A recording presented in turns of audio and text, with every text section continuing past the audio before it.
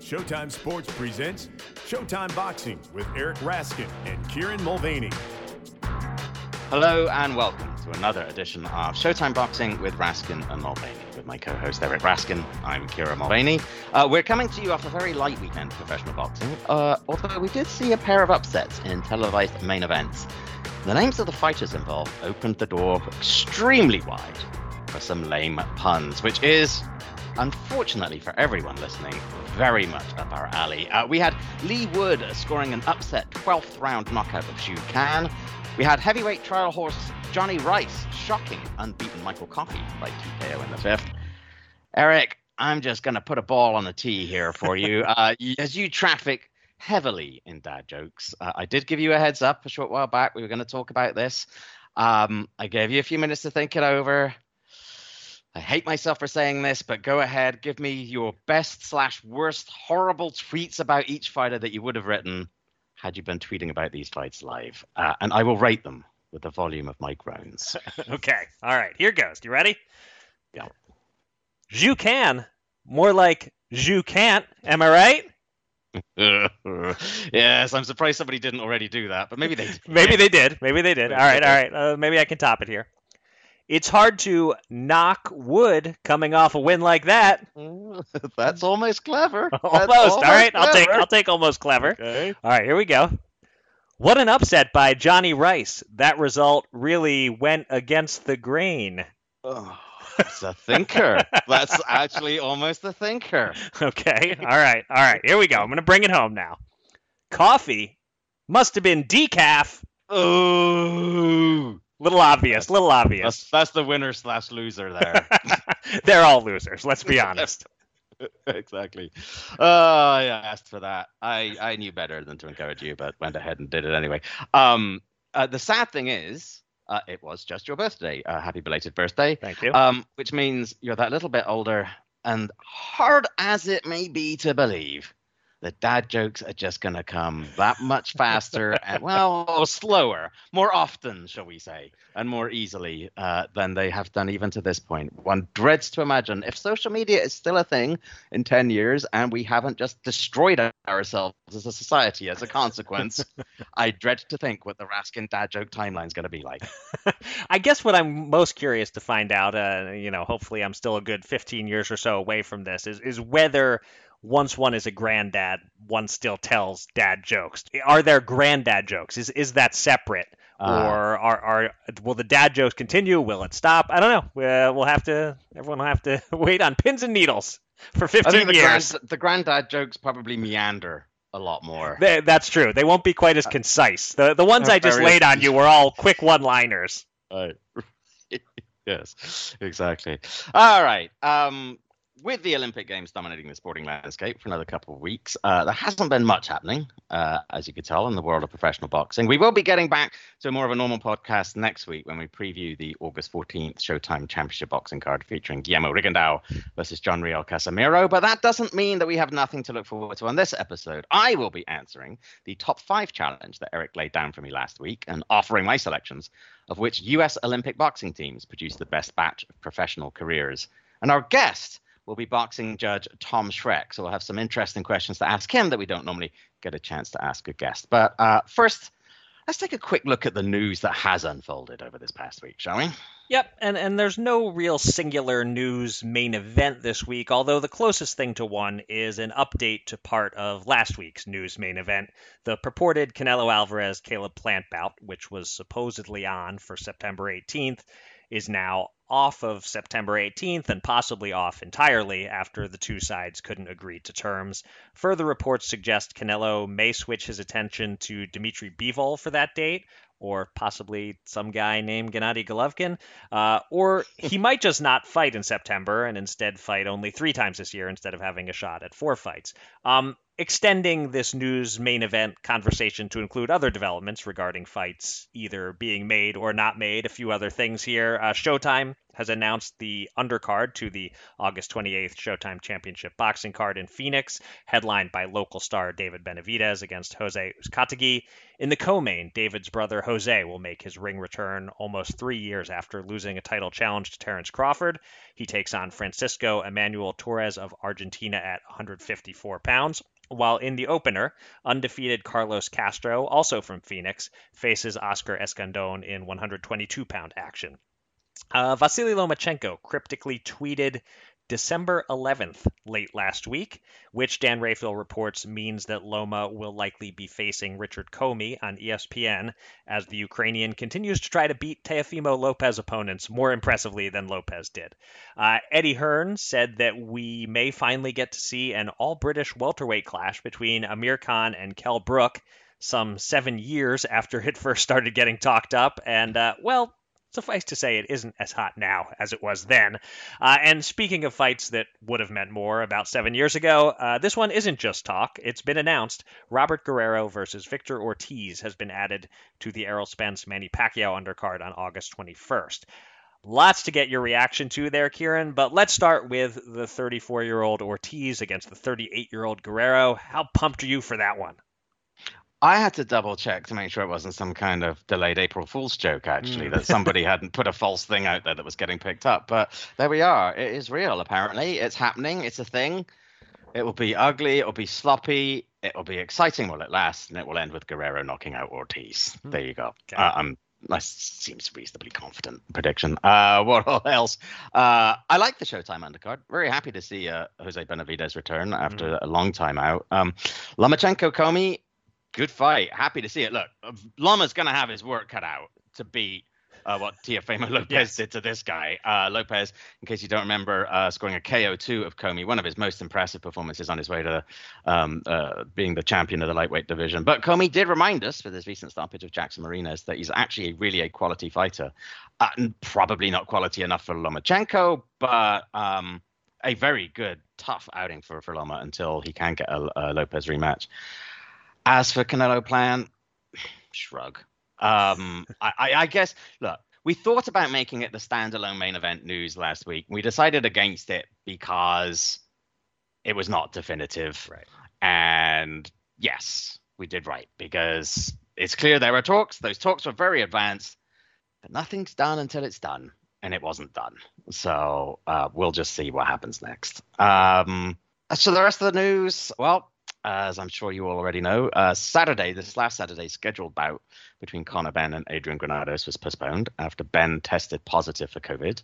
Talking of COVID, Bob Arum has been talking some more about the outbreak that delayed Tyson Fury Deontay Wilder 3. Referring to the fact that Fury admitted getting his first COVID shot, but not his second, Arum said, "They told me he was vaccinated. I assumed it was 2 shots. Who gets vaccinated and doesn't get the second shot? He only had 1 shot. I never knew that he hadn't gotten the second one until he got sick. I really screamed at all of them. It was a complete F-up. The people in the gym, we had no controls. There was absolutely no precaution taking. A lot of it was our fault. We should have been the adult in the room." So Bob's happy. Sticking with Top Rank, they'll be making history on August 14th when Christina Poncher and Michaela Mayer become the first all-female announced team to call a fight when they call the international broadcast of the triple header headlined by the third Joshua Franco-Andrew Maloney fight. Congratulations to them, and much deserved, especially Christina, who's been a real pro behind the mic for years now. And British lightweight Luke Campbell announced his retirement. The 2012 Olympic bronze medalist challenged Jorge Linares, Vasily Lomachenko, and Ryan Garcia, falling short each time. Retires with a record of 20-4 with 16 KOs after a very good career. Eric, your thoughts on any or all of the above? I'll go the all route. A quick word or two about each of these items. In the reverse order that you read them out, I'll first start by saying good for Luke Campbell. I hope it sticks. That's the caveat with every boxer's retirement, especially one timed like this where, there may be starting to slip, but still clearly could keep fighting. We'd be happy to see a guy like Campbell retire and stay retired, but boxing history suggests that outcome is probably an underdog. But if he does stay retired, good for him. 33 is a fine age to stop swapping punches. He had a fine pro career, even if, as you noted, he couldn't quite win the big one and grab a major title. I love that history-making all-female broadcast team. I believe you know Christina Poncher better than I do. I've just kind of met her in passing, but she's one of those people that everyone in boxing seems to like. And Michaela Mayer, from what I've seen, is a good talker. She might have a future in broadcasting. So I'm looking forward to hopefully getting access to that feed and hearing them together. Arum and Fury, most of Arum's quote is just Bob venting and pointing fingers, but I do like the way he ended it. We should have been the adult in the room. Good that Top Rank is taking some accountability. As for Fury, I'll use this platform to tease and sell my other freelance boxing outlet. I write a quarterly column for Ringside Seat magazine, as you know, Kieran, and my soon-to-be published column is about Fury, with the hot take that his decline may be coming sooner and more precipitously than people realize. There's the tease. You got to cross-promote, Kieran. That's right. Speaking of which, everybody, follow me on Twitter, at Eric Raskin. And back to the news items. The last one, Conor Benn. I could not find any definitive answer about whether he's been vaccinated, so I don't know whether to label him foolish or unlucky.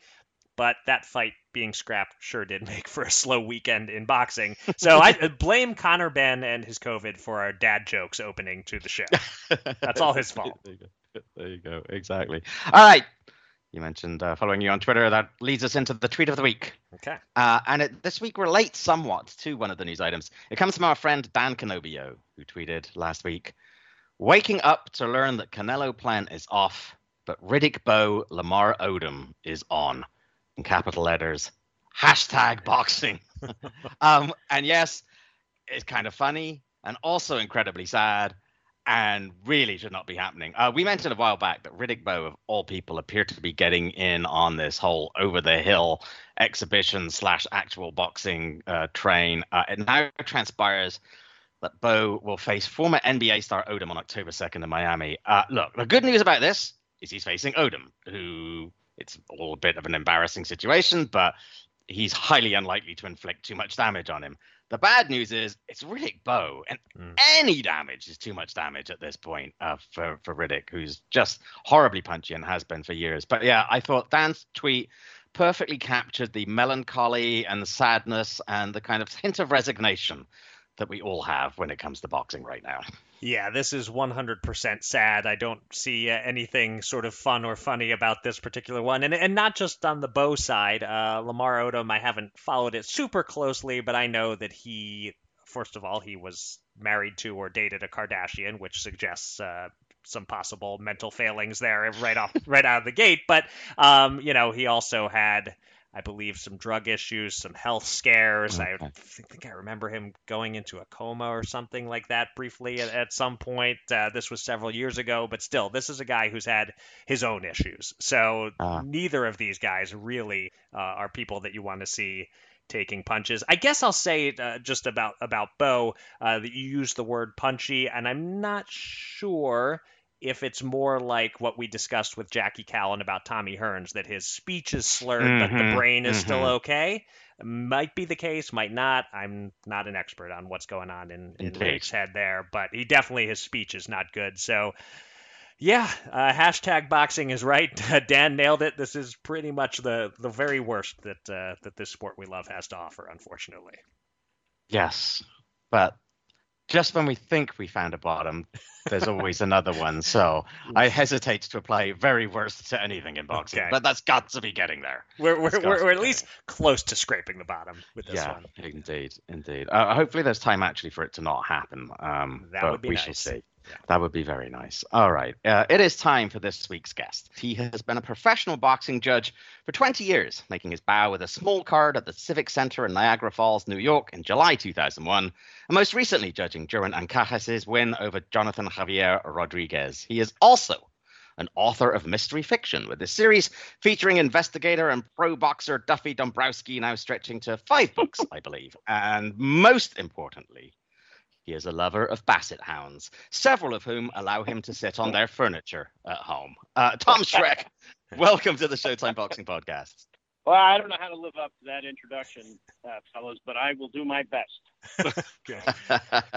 I'm tempted to pivot into an entire interview all about basset hounds instead of boxing, but no, we'll stick with boxing. And people talk about how if a referee is doing a good job, you don't notice him. Something similar is true for judges. You don't really want boxing fans to know who you are. If you hand in your card and there's no controversy, you rarely get praised for doing a good job, but hand in a card with which fans, and especially viewers at home, disagree, and you can have a target on your back for the rest of your career. Which begs the question, Tom, why do it? What is the attraction of doing one of the most thankless jobs in pro sports? Well, sometimes when I'm on my stool waiting for the introductions to get done, I'm asking myself that same question. And the corny but absolutely true answer to that is I love the sport. And I know you guys do as well. And to be that close to it and to figure into it is such an honor and a privilege. And also it's such a rush. I'm a sports fan in general, but I just can't find anything more exciting than the moments just before a big fight, when the two guys are about to get at it. And that's, to me, is the pinnacle of the sport. And it's why every time there's a good football game or a great tennis match, what do the announcers say? Well, this is just like a championship fight. And we have that in our sport. So I love the game. I've messed around with it in combat sports most of my life, and it's just a privilege and an excitement, and it's a real challenge to do it right, to watch it and to look for sometimes the nuance and sometimes the subtleties of it.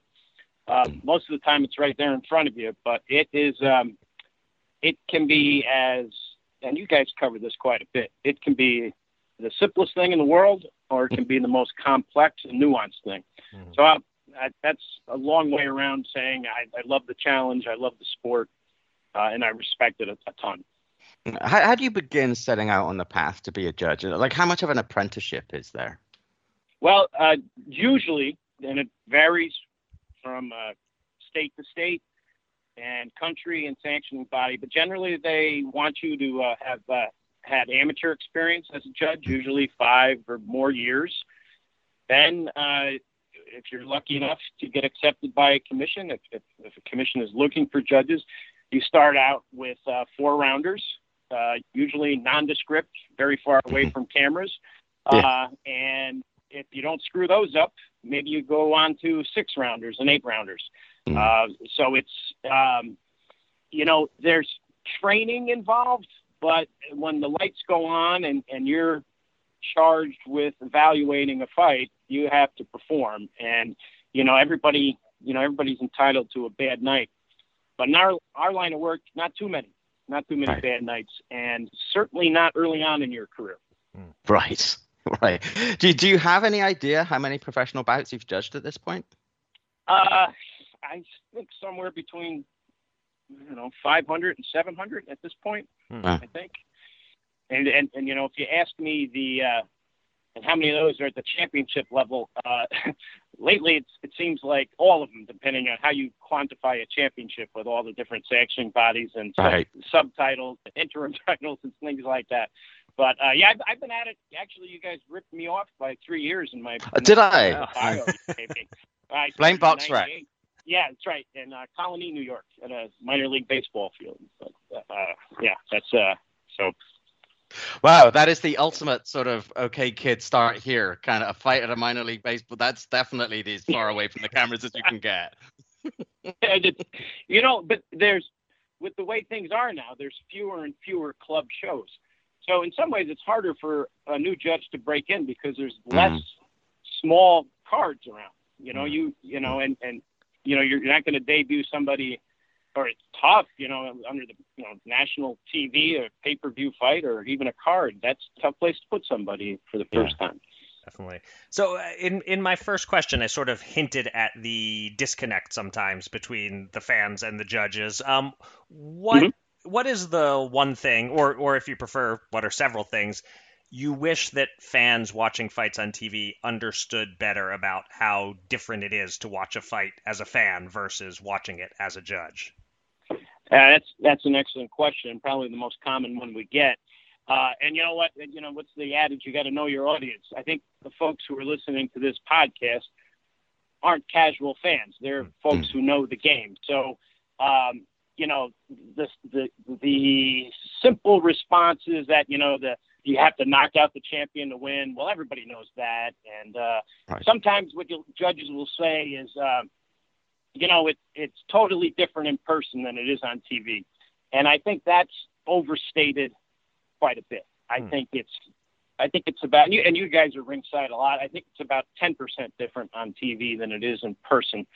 I would love fans to try scoring fights without the sound on their TV in a rigid back chair with no sound, no statistics, no CompuBox numbers, no graphs of where the body shots landed, and just write their score down for 12 rounds without a cold beverage in their hand or a basset hound on their lap, and see what the scores they come up with are like. And you may find out that there's a whole lot less controversy in pro boxing. Not no controversy, and I'm not saying there aren't poor decisions, but if you score a fight like that, first of all, it's not that much fun. It involves a lot of concentration and a lot of tedium, but that's what we have to do. We have no feedback. I think most fans know that. We don't, unless you're in the bubble at Mohegan Sun and you can hear Morrow and Steve giving a commentary 8 feet away, you don't get any feedback. So I guess that's a long way around your question, Eric, but I think it's try scoring a fight with the sound off and totally concentrating for those 180 seconds around and see what it feels like and see what your score comes out to. And I think that may take care of a fair amount of perceived controversies. Right. And you mentioned the rare instance where you're actually hearing the broadcasters, but I'm curious about your view on the broadcasters in general. It's been about 35 years or so now that unofficial scorers have been a part of most broadcast teams. Do you feel they've generally educated viewers about how judging works, or do they detract in a sense because everyone's being fed one person's score, and if it doesn't match up with the official judges' scores, it can sometimes manufacture a controversy? Well, I think you can go both ways, but you guys, you have Steve, and I think Steve's scores are excellent. And I'm only saying that because I think the last 5 broadcasts, him and I agreed exactly on scores. So obviously, the man's a genius. Right. Man's a genius. And if it wasn't for Harold, would the average public know the 4 criterion for scoring? Right. If you're a boxing fan, those are etched in your brain. And I'd be remiss if I didn't say what a sweet man Harold was. I'll tell you, my first show on that network, I was at the Javits Center in New York, and I'm sitting there ringside by myself, way too early. Harold comes in. I had never met him before, and he shouts across the ring, "Hey, Tom, how's it going? Did you take the train down? That's how I used to travel." Like I was his best friend. that moment, such a Harold moment. I'm in. I'm in. Harold Letterman just talked to me. Right. So the TV guys, your guys are very good. I think most of the networks, they're pretty on target. Sometimes I hear stuff that makes me wince. Like they'll say, "Well, that flurry in the last 15 seconds, that's gonna fool the judges," or "This loud crowd, partisan crowd, is gonna influence." Well, most of the judges, it's not our first rodeo. I mean, we know when somebody's trying to steal around. We know when the crowd is cheering for blocked punches and all those types of things. So those sort of comments sometimes make me wince, but you got to fill up the air, right? Right. And sort of that sort of feeds into this next question. We always hear, Eric and I, as podcasters, and I'm sure you've heard, and all kinds of people have different ideas about how to quote unquote fix judging, right? We should have extra judges ringside, or okay, we have some judges sitting ringside, we have some other judges watching on monitors. We should put them in lifeguard chairs so they can look above the ropes. All this kind of stuff. Are there any changes at all that you would like to see, perhaps to improve or improve the clarity of judging, or do you really feel that, or do you feel that the way it's set up is actually pretty good? Well, what I've always found kind of curious is the 10-point must system, and if you win a round close, you get a 10-9 round.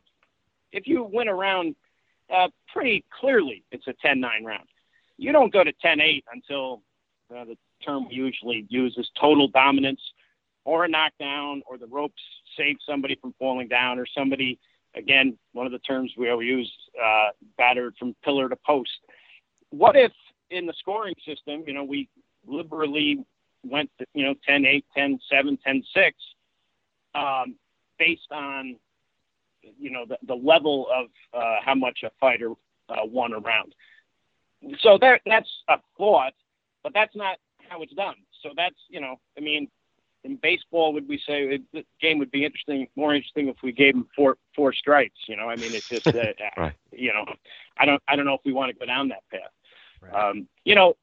There's 3 judges, so if a judge has a bad night, it should be okay. The right guy should still win, right? You got 2 other judges now. Can 3 judges have a poor night? Sure.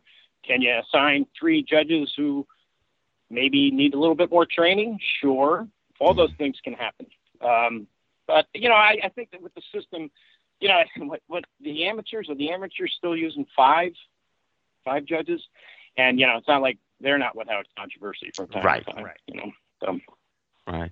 Yeah, it's interesting that you mentioned that. I sort of had it as a follow-up question if you didn't mention it, that the whole perhaps a more liberal use of 10-8 kind of rounds. It's one thing that I've always thought about, like maybe it would help the disconnect, because sometimes people don't appreciate necessarily that you are scoring in a championship fight. You're not scoring a fight, you're scoring 12 mini fights. And I think it's kind of interesting. Sometimes people see a guy like battering the other guy for 3 rounds, especially if they're the last 3 rounds. And don't understand how he could lose that fight. I do wonder that sometimes if you guys had a little bit more latitude there in the 10 plus system, that it would be a little bit different. Well, Kieran, what's really interesting, and I think most fans get this, but like I remember doing a championship fight, and I won't mention which one it was, and it was very, very close. But one guy seemed to do just a tiny bit more each round. So the score comes out lopsided, and you get kind of a moan from the crowd and a moan from the announcers. Wow, that's certainly, you could have, and you guys know this, and I'm guessing most of your listeners do, you could have a very, very tight fight that has a very wide margin. And that's just the way things go. Yeah. And so I actually want to ask you about a fight that is tricky to score in sort of a reverse kind of way, where it's not necessarily the fight seems closer than it ends up and you have wide scores at the end, but rather the fights where each round is very close and you're really struggling to make up your mind when you're going through a fight like that.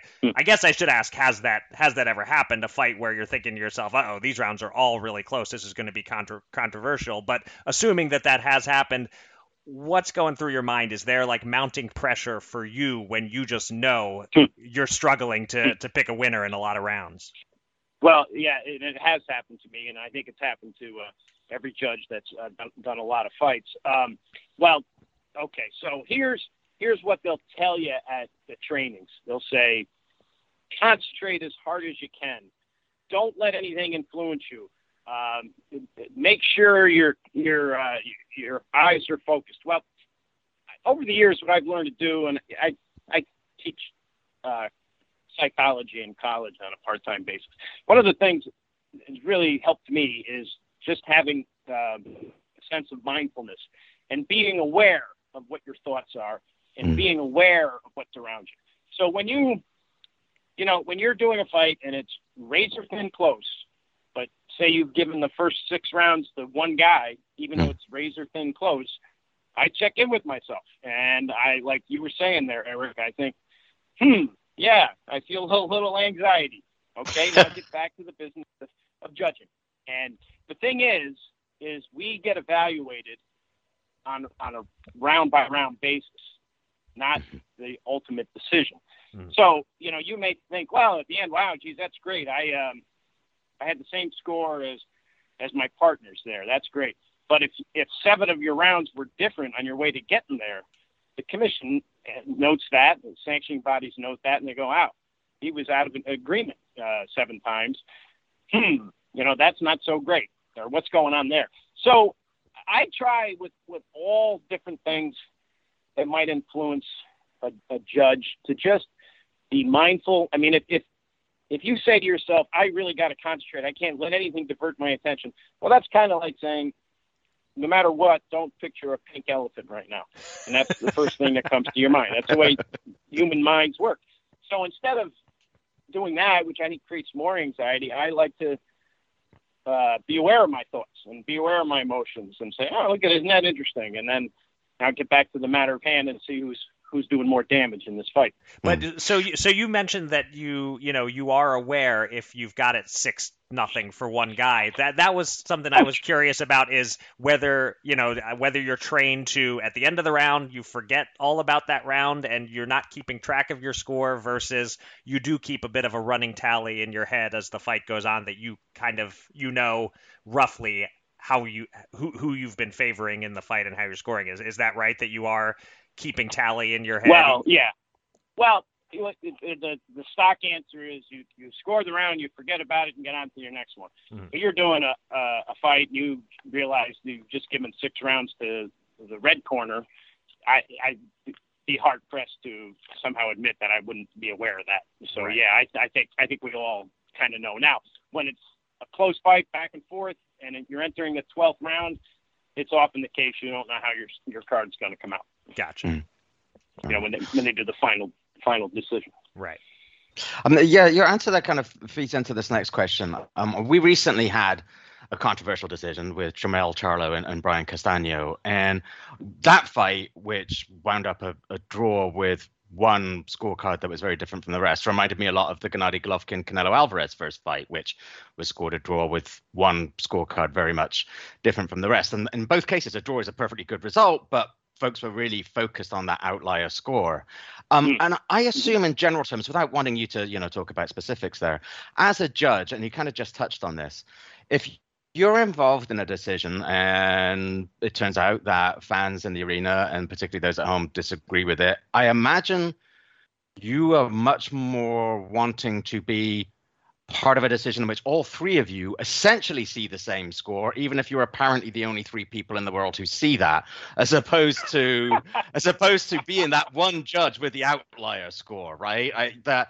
Is it partly you mentioned how you're sort of scored in relation to your colleagues, and is part of the goal like, hey, I want to get out of this seeing at least something of the same kind of fight that my 2 colleagues are seeing? Well, yeah, I guess I'd give that a qualified yes. I mean, if you and 2 other competent judges, have a similar score, that on the face of it would be a good thing. But, a sample, I'm not an expert in statistics. I fudged my way through it in college, but a sample size of 3 isn't really statistically significant, right? So you could have 2 judges have a bad night. You could be on target. And, where sometimes you may see that more is like on undercard fights and on smaller cards where you might have, an experienced judge and 2 very inexperienced judges. And if the experienced judge is way out in left field or not corresponding with the 2 inexperienced judges, you might have some pause to think about that. But so I think human nature is you don't want to be the one way off to the side. Now, when other smart boxing people evaluate a fight and they agree with you, but the other 2 judges didn't, I mean, there's something to that. The thing is, we all want to get it right. Not the, darn it, the guy who who lived like a monk for 2.5 months training and Right. cutting weight and all that. You want the right guy to win. And it's great if that lines up all, I think one of the fights I did, I think it was Cotto and Judah.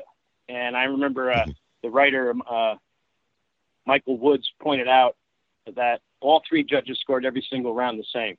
And boy, that was like a sense of pride. That was really kind of cool. And, an important fight, and apparently we got it right, So yeah, I think there's a desire to not be alone, but it's more of a desire to get it right. Something, if you are way off, way out of sync with the other two, it should give you pause to think and watch it again. And maybe you come out going, yeah, I'm okay. Or maybe you watch and go, not my best night. Right. Well, in terms of those extreme outlier scorecards, like the examples that Kieran mentioned, when we get those totally inexplicable ones, fans or people in the media will say, well, it's either corruption or incompetence. It has to be one or the other. How do you feel when you hear that sort of framing trotted out? Not about you, but just about any fellow judge. Well, look, on Thursday of this week, I'm going to the Yankees game, and I'm a passionate Yankee fan, and I'm going to be in the third deck, and I'm going to be yelling at the home plate umpire that the hit the corner. So, and the other thing you guys noticed, noted that I'm a fiction writer, and one of the things you guys are both accomplished writers. Good writing always has lots of conflict in it. So, TV, how exciting would it be if it came to the decision and the three announcers said, yeah, well, that's a pretty good decision, next. I mean, it makes better television if there's outrage and controversy and all that. So I guess I'm running around the question. Corruption, I can honestly say I've never seen anything that would even hint at that. I've seen judges have what I would consider an off night. I'm sure I've had off nights. Does that make somebody incompetent? I don't know. If there's three judges and the right combatant wins, then I think the system works. And then it's on that judge to go study and do better the next time. Gotcha. Right.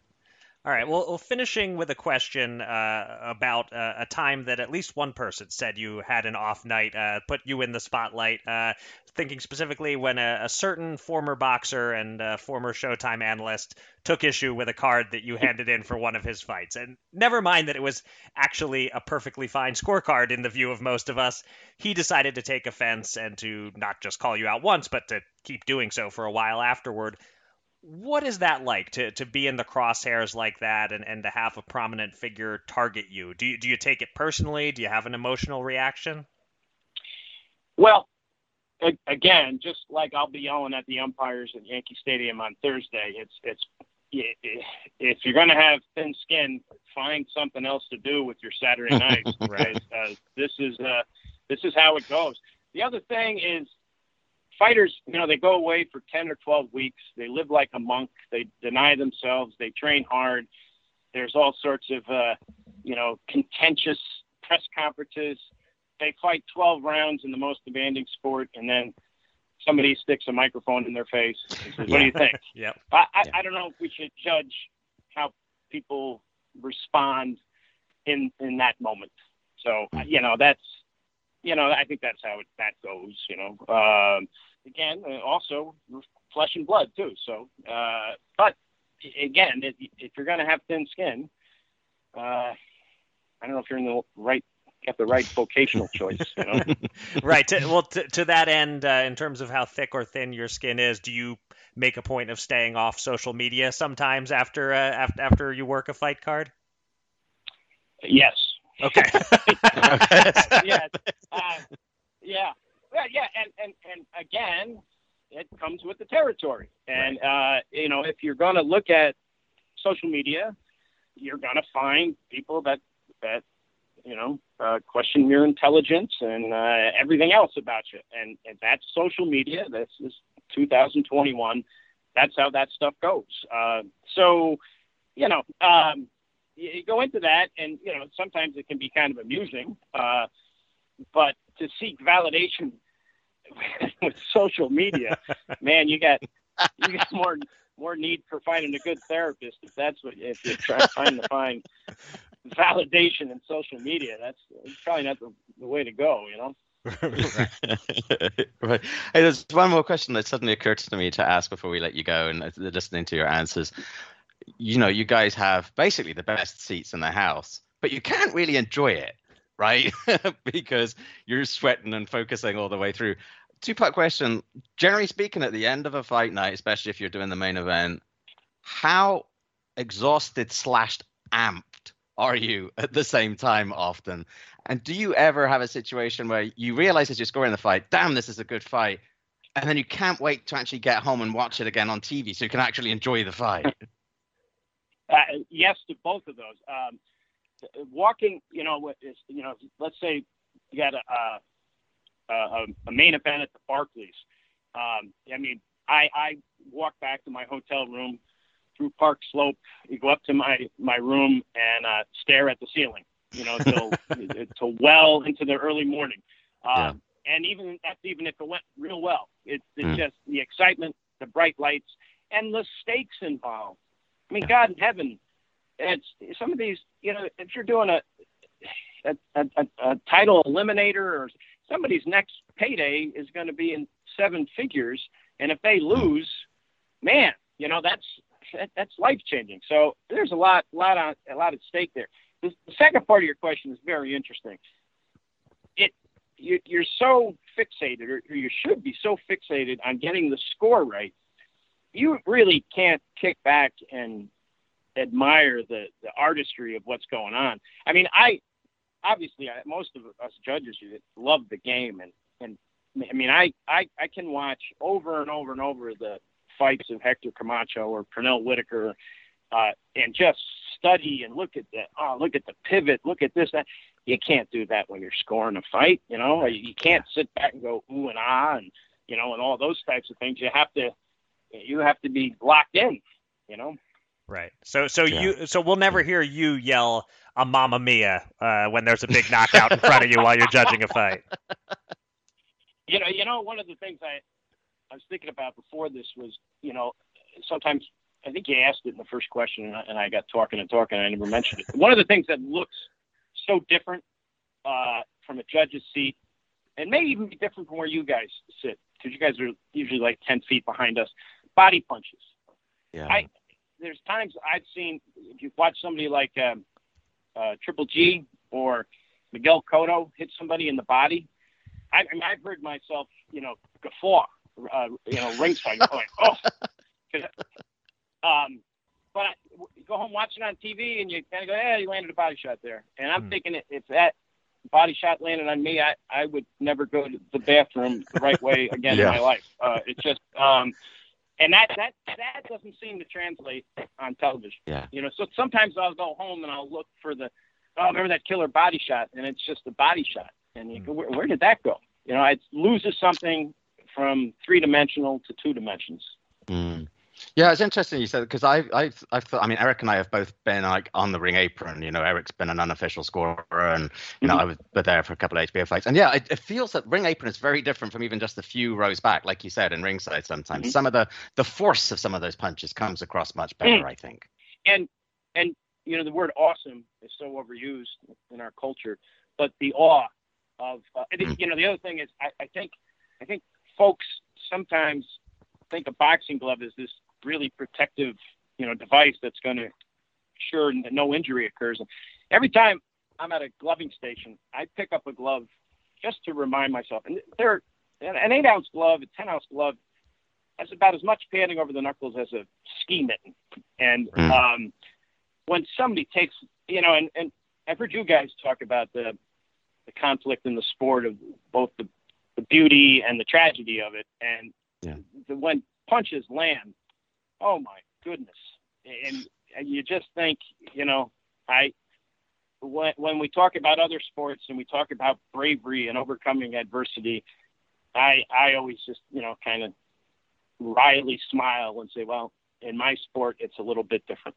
You don't play boxing, and sure, that long tennis match was grueling, but nobody was punching Djokovic in the face while he was being challenged to hit his backhand. His eye wasn't shut during that period, and that's something. I had one exhibition fight as an amateur fighter, and I had a handful of karate fights. And when they get ready to say go, and you notice the little weakness in your legs from nervousness, that's always been a good lesson for me. And I hate when I hear a crowd jeer a fighter, a 4-round unskilled fighter or a washed up fighter who's, and somebody jeers a fighter or mocks somebody who just got knocked down. I have no tolerance for that at all. Yeah, amen to that. Hey, look, Tom, thank you so much for joining us. This has been great. I hope you've enjoyed it. It's been really informative. I hope listeners have enjoyed it. It's great to get a judge's perspective. It's good to remind ourselves that you all are human beings out there too. I think that's easily forgotten. Well, right after this airs, I'm going to go check social media and see what everybody thought of it. That's smart. I'm sure everything will be positive. Guys, thanks for having me. It was real thrill, and I'll say this: you guys are popular in the officiating community because of your even reporting. And I say that with total sincerity, is that you guys and the Showtime team are pretty doggone fair when it comes to evaluating us. So we appreciate that. Thanks so much, Tom. Really appreciate hearing that. Thanks a lot. Okay, take care, guys. All right, our thanks again to Tom. That was both informative and fun, which is a nice combo. All right, let's conclude the show with this week's top 5 list. I pegged your assignment to current events. The Olympics are ongoing, so I asked you, Kieran, to rank the top 5 U.S. Olympic boxing teams from 1960 to present, except present didn't include this current team or the 2016 team. So from 1960 to 2012, and you were to rank them based on how they did as pros. So you have 14 teams to choose from. I wanted your top 5. I am very curious to hear where you landed on this, so take it away. I took a slightly different approach to this week's challenge. I don't know what prompted me to do this, but there you go. I am what I am. Instead of it just being that feels like that team's better than that team, or so forth, so on and so forth, I went through all the different teams since 1960 and assigned its members points based on their professional achievement. So you got points for fighting for a title, winning a title, extra points for being like an undisputed or lineal champion, being a Hall of Famer, or being an all-time great. I recognize that there's some subjectivity in there determining who is an all-time great, although I think all the ones that were kind of leap out at you are fairly obvious in this case. I also recognize there was a little bit of unfairness. So by assigning points to winning a title, essentially an alphabet title, there are more titles to fight for and win in the 4-belt era than was the case in, say, 1960. But assigning points for Hall of Famers discriminates against the 2008 and 2012 classes, which haven't had time to have Hall of Famers inducted. So it's all a little bit of back and forth. I recognize there's a little bit of inherent unfairness. And I did deal with the Hall of Fame issue somewhat. I allowed myself to give extra points to anyone from 2008 and 2012 who I considered a likely future Hall of Famer based on what they've done so far. Makes sense. They don't get the full Hall of Fame amount, but I gave them a couple of extra points. Also, you don't get points for every one of those achievements, right? So Muhammad Ali and Floyd Mayweather got the maximum points for being all-time greats. They don't also get points for all the stuff that made them all-time greats. They don't get extra points for Hall of Fame or all of that. So you get point for one thing, you get your maximum points for one particular category is how it all works. Okay, so, I think I follow this. Right. Sounds like it's you made a science out of it, but it's an inexact science. A highly inexact science. Okay. Hashtag boxing. So there you go. Anyway, here's what we came up with. We actually, with terms of points, had a tie for 4th place, but I resolved that by giving 4th to the team that I thought had the single biggest star. And as a result of that, in 5th place is 1992. And who have we got here on the 1992 list? Oscar De La Hoya, obviously, Hall of Famer and arguably an all-time great. We have Vernon Forrest, who is a lineal 154-pound champion. Tim Austin was in there. Raul Marquez, Chris Bird, Montel Griffin, all won titles. Eric Griffin fought for one. Not necessarily a spectacular grouping, but a really solid one. Tim Austin, our friend Raul, Chris Bird in particular, had really solid championship-level careers with some really notable wins. And, of course, Oscar De La Hoya basically carried boxing on his back for several years. For me, the 1992 class comes in fifth place.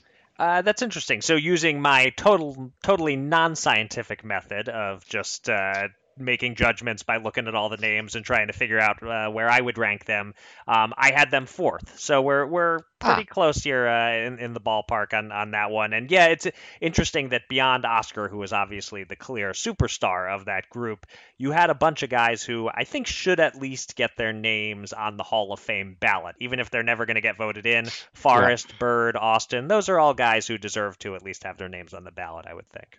Agreed. In fourth place, it's the one team where I felt, looking at it, that maybe the way that I had assigned points sort of broke very much in its favor here, and that's the 1996 card. You could argue that this is the one class where giving boxers points for winning alphabet titles, even when they weren't undisputed or lineal, distorts the picture a little, because there are quite a few in this group who were good, but not necessarily very good. I'm thinking of Eric Morel, David Diaz, David Reed in particular. Zahir Rahim and Roshi Wells will never be considered greats, but they did get points for fighting for belts. Antonio Tarver and Fernando Vargas also won titles, and they're not exactly Hall of Famers, but they'll certainly be remembered as very good fighters, at least. The cream of this crop, of course, that really carries them through is arguably the greatest boxer of his generation, Floyd Mayweather Jr., whose maximum points lift this class up a notch. All right, so I am now suspecting that our lists, even though you used some science and some numbers and I didn't, our lists are going to look pretty similar because I had these guys at number 5. We just flip-flopped each other's 4 and 5 here, and obviously you had them a tie until you came up with a tiebreaker. So, we're pretty much in lockstep here. Looking at the list of names on that 96 team, it was deeper than I had remembered in terms of how many of those guys went on to have at least a pretty solid pro career. Yeah. All right. That's interesting that if we work out something similar. In third place, I have 1976. 2 Hall of Famers from this class, Michael Spinks and, of course, Sugar Ray Leonard, who gets extra points for being an all-time great. Leon Spinks was briefly the heavyweight champion of the world. He gets points for that, even if the rest of his career in totality was far from memorable. Big John Tate briefly held a world heavyweight belt before losing it in a classic to Mike Weaver. Leo Randolph held an alphabet title. Howard Davis Jr. and Louis Curtis fought for one. Pretty decent class, even if Leonard is the very obviously dominant one. All right, and so we continue our trend of same years, same teams making the list, but not the exact same spots. I had these guys at number 2, although it occurs to me that I may have been giving them a little bit of that they're an iconic Olympic team. Gotcha. A little extra bounce for that, and maybe if I really examined their pro careers a little more carefully, I would have them in the same spot as you. But I had them one spot higher at number 2. Okay. In second place, and I wasn't expecting this, is 1988. Mm-hmm. Roy Jones Jr., obviously the main man here and an all-time great. But 2 other members of this class wound up in the Hall of Fame, Michael Carbajal and Riddick Bowe. So that's 3 Hall of Famers in this class. We also have Kennedy McKinney and Ray Mercer in there who held belts. Anthony Hembrick, who I remember just being a mainstay on Tuesday night fights, and Morales Ellis. But yeah, Jones really leads the pack here. Carbajal and Bowe, solid second stringers, and Mercer and McKinney, I think in particular, likely to long be remembered as good competitors in very good fights. So I was a little surprised about that, but as I look at it, I think, yeah, that's valid. That's a pretty solid class. Yeah, it's a hell of a team, and I'll also throw in, I don't think you mentioned Arthur Johnson, another guy who had a pretty good pro career coming out of that team. So, they were the one that I had at number 3, flip-flopped with 76, but as you list all those names, it may have been a deeper team that actually did accomplish more in total as pros. It's just, I guess, there's nobody quite, if we wanted to go with the singular superstar sort of thing, were it a tie, you might give Ray Leonard the Floyd Mayweather type of edge over Roy Jones in this case. But these are pretty close. And once again, we're more or less on the same page. And I think I know who you have at number 1. Yeah, there's no question at all we're going to be on the same page here. I think it's the one that would immediately occur to me when you gave me the list, and you turn math on it, and it's exactly what you would expect. 1984, obviously. And, you sort of said it shouldn't be based on what they did as Olympians, but what they did as pros. This team did both. Right. I mean, holy moly. Not only did the 1984 team clean up at the Olympics, most of them went on to have stellar pro careers. Evander Holyfield and Pernell Whitaker are clear all-time greats. Virgil Hill's in the Hall. Frank Tate, Mark Breland, Bernard Taylor all held titles. Tyrell Biggs and Paul Gonzalez fought for titles. When we talk of the glory days of the U.S. Olympic boxing, we're really talking about 1984. Mm-hmm. This team dominated at the games and was largely fantastic in the paid ranks. Yep, 100% agree. This does have to be number 1, even if some people, their memories might play tricks on them to the point that if they were around as kids in 76, they think of that as the elite Olympic team. When you really look at the depth of talent, it's got to be 84 with all those names that you mentioned. And it occurs to me, with us both having the same teams in our respective top 5s, even if not the same order, they're all between 76 and 96. Those 20 years, that's really the golden age of U.S. Olympic boxing. Yeah, absolutely. I had a few reasonably close honorable mentions. Those 5 really did separate themselves, I thought, from the rest. But agreed.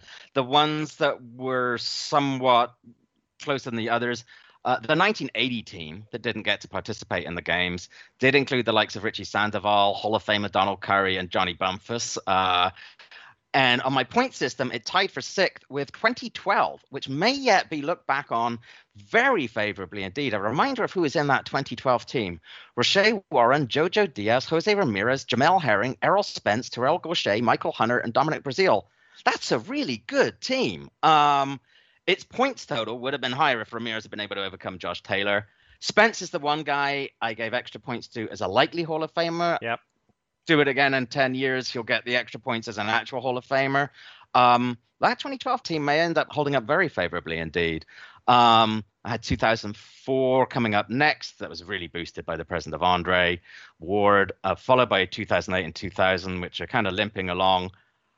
Bringing up the rear, being lapped by the field, were 1968, 1960, and 1964, which basically had George Foreman, Joe Frazier, Muhammad Ali, and not much else. Right. And way at the bottom was 1972, whose singular pro was light heavyweight titleist Marvin Johnson, a very good light heavyweight titleist, but was really the one standout there.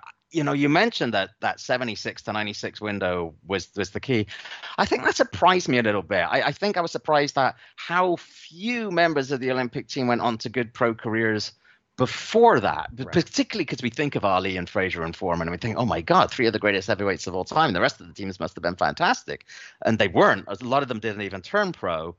And then even though it's kind of declined since that peak year, then suddenly you have a year like 2012 that, might be looked at quite favorably. So the pattern was a little different than I'd expected going in, I think. Yeah, and it's interesting. I think we actually have more variation outside the top 5 in terms of my non-scientific method versus the way that you did things.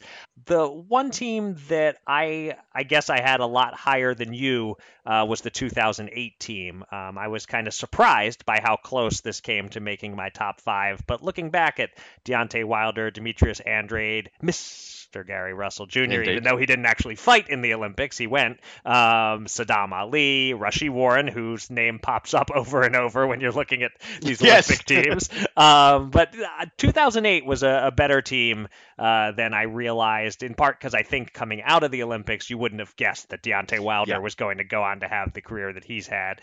And I put that 1960 team higher just because it had Muhammad Ali, even though there was like nothing else. Without using points, that one felt like it should be pretty close to the top 5.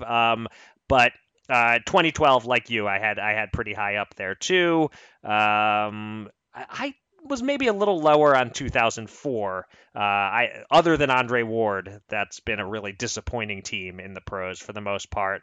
And I was also lower on 2000, where Jermaine Taylor, Jeff Lacey, Rocky Juarez, Brian Viloria, not a single great pro among them. Right. Right. Possibly the only team since '76 that won't end up having a single Hall of Famer. Yeah. But yeah, you're absolutely right that it was really interesting to look at some of those '60s, early '70s teams and realize there's one super duper star and nobody else amounted to much at all in the pros. 72, I guess it wasn't just Marvin Johnson. He was certainly the best of the team, but Sugar Ray Seals, Dwayne Bobbitt, like a couple of names that you remember, but still, no I was surprised. I looked at that list. I go, oh, Sugar Ray Seals, Dwayne Bobbitt, they've got to be good. And then I looked at their pro careers and I thought, oh, they didn't do as much as I thought they did. Right.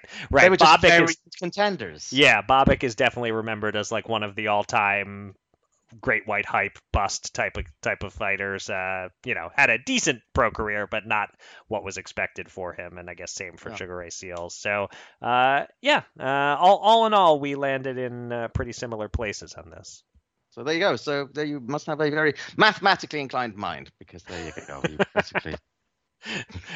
I'm now picturing myself with the Beautiful Mind chalkboard, numbers spinning, that whole GIF, whatever it is. Yes, that's what happens without me even using math. There was a time when I was sitting here with my little scoring list and everything, thinking I'm putting way too much effort into this, but it was a lot of fun to do it. I'm picturing you sliding over little discs on an abacus. There you go. Exactly. All right, that will do it for this week's edition of Showtime Boxing with Raskin and Mulvaney. Thanks very much again to Tom Schreck for putting time aside to talk with us. We will be back next week with a preview of the August 14th Showtime Championship boxing card featuring Guillermo Rigondeaux versus John Riel Casimiro. And the Money Punch should return on Friday as well. Until then, thank you for listening. Be safe, be kind, and be well.